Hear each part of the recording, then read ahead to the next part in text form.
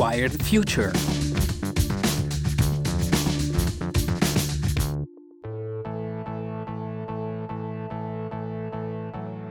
Dall'intelligenza artificiale all'agricoltura di precisione, dalla medicina personalizzata alle nuove frontiere dello spazio. Comunque si immaginino le traiettorie del prossimo futuro, nessuna contribuirebbe al miglioramento della nostra vita se non fosse sostenibile. Cioè se il suo sviluppo non permettesse di soddisfare i bisogni attuali senza compromettere la possibilità, per chi verrà dopo di noi, di soddisfare i propri bisogni. Bentornati a Wired Future, powered by Pasqua Vini, il podcast che racconta cosa c'entrino con la sostenibilità, la lotta agli sprechi, i nuovi ambienti di lavoro, le start-up, le strategie di business più dirompenti, la tecnologia e il digitale. Dopo aver affrontato i temi della formazione e del lavoro, oggi parleremo di business, di finanziamenti e nuovi progetti imprenditoriali. Per farlo è con noi chi, per lavoro, si occupa tutti i giorni di far germogliare visioni altrui e permettere che maturino. Come si accorda l'opportunità di creare un nuovo business con l'esigenza che non sia solo proficuo, ma anche sostenibile? Ed è possibile che le nuove realtà imprenditoriali fondino il loro sviluppo sui principi della sostenibilità? Ne parliamo con Gianluca Dettori, Chairman and Partner di Primo Ventures. Andiamo!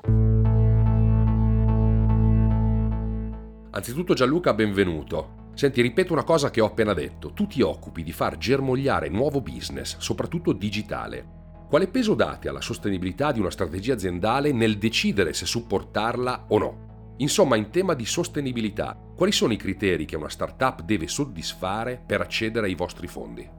Se parliamo di sostenibilità ambientale, ormai è una componente standard dell'analisi di investimento, quindi andiamo a cercare di capire se ci sono degli impatti sulla sostenibilità, perché a questo punto tutti i fondi che i gestori come noi stanno facendo sono tutti fondi cosiddetti ESG, quindi che hanno l'obiettivo di portare sia un rendimento finanziario ma sia un rendimento sociale su questi temi, e quindi si fa è una componente ormai della due diligence, quindi credo che ogni startup che oggi nasce deve porsi questo tema e quindi come la propria attività possa contribuire a migliorare la situazione che abbiamo davanti rispetto appunto al nostro futuro, il futuro del pianeta.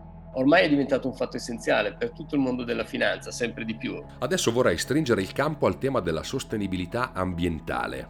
Quali sono i requisiti fondamentali di una giovane impresa secondo voi? E ti è capitato di incontrare una realtà che li rispettasse tutti? Allora, innanzitutto i criteri di sostenibilità cosiddette o più ampiamente ESG sono un set di criteri abbastanza ampio e secondo me appunto il bello è che è una sorta di menù dove ognuno si personalizza la propria ricetta di sostenibilità. Quindi per esempio noi come Primo Ventures ci stiamo costruendo un nostro progetto di ESG interno, oltre ovviamente poi al progetto ESG che ogni fondo ha e quindi che va a considerare nel momento in cui effettua un investimento. Per esempio ci sono temi di governance, avere una governance aziendale che tra l'altro è quella che noi investitori tipicamente ricerchiamo, dove avere dei codici etici, porre attenzione alle persone, che sono un po' tutti gli stakeholder coinvolti nell'impresa che stai facendo.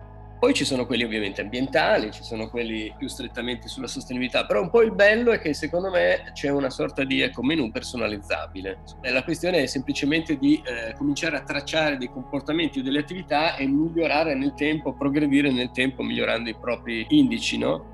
Quindi non è che si vince o si perde, ovvio, è chiaro, ci sono degli investimenti che secondo il nostro regolamento ESG non saranno autorizzati, non saranno consentiti, proprio perché appunto se hanno un contributo negativo non entreranno nello scopo di investimento del fondo.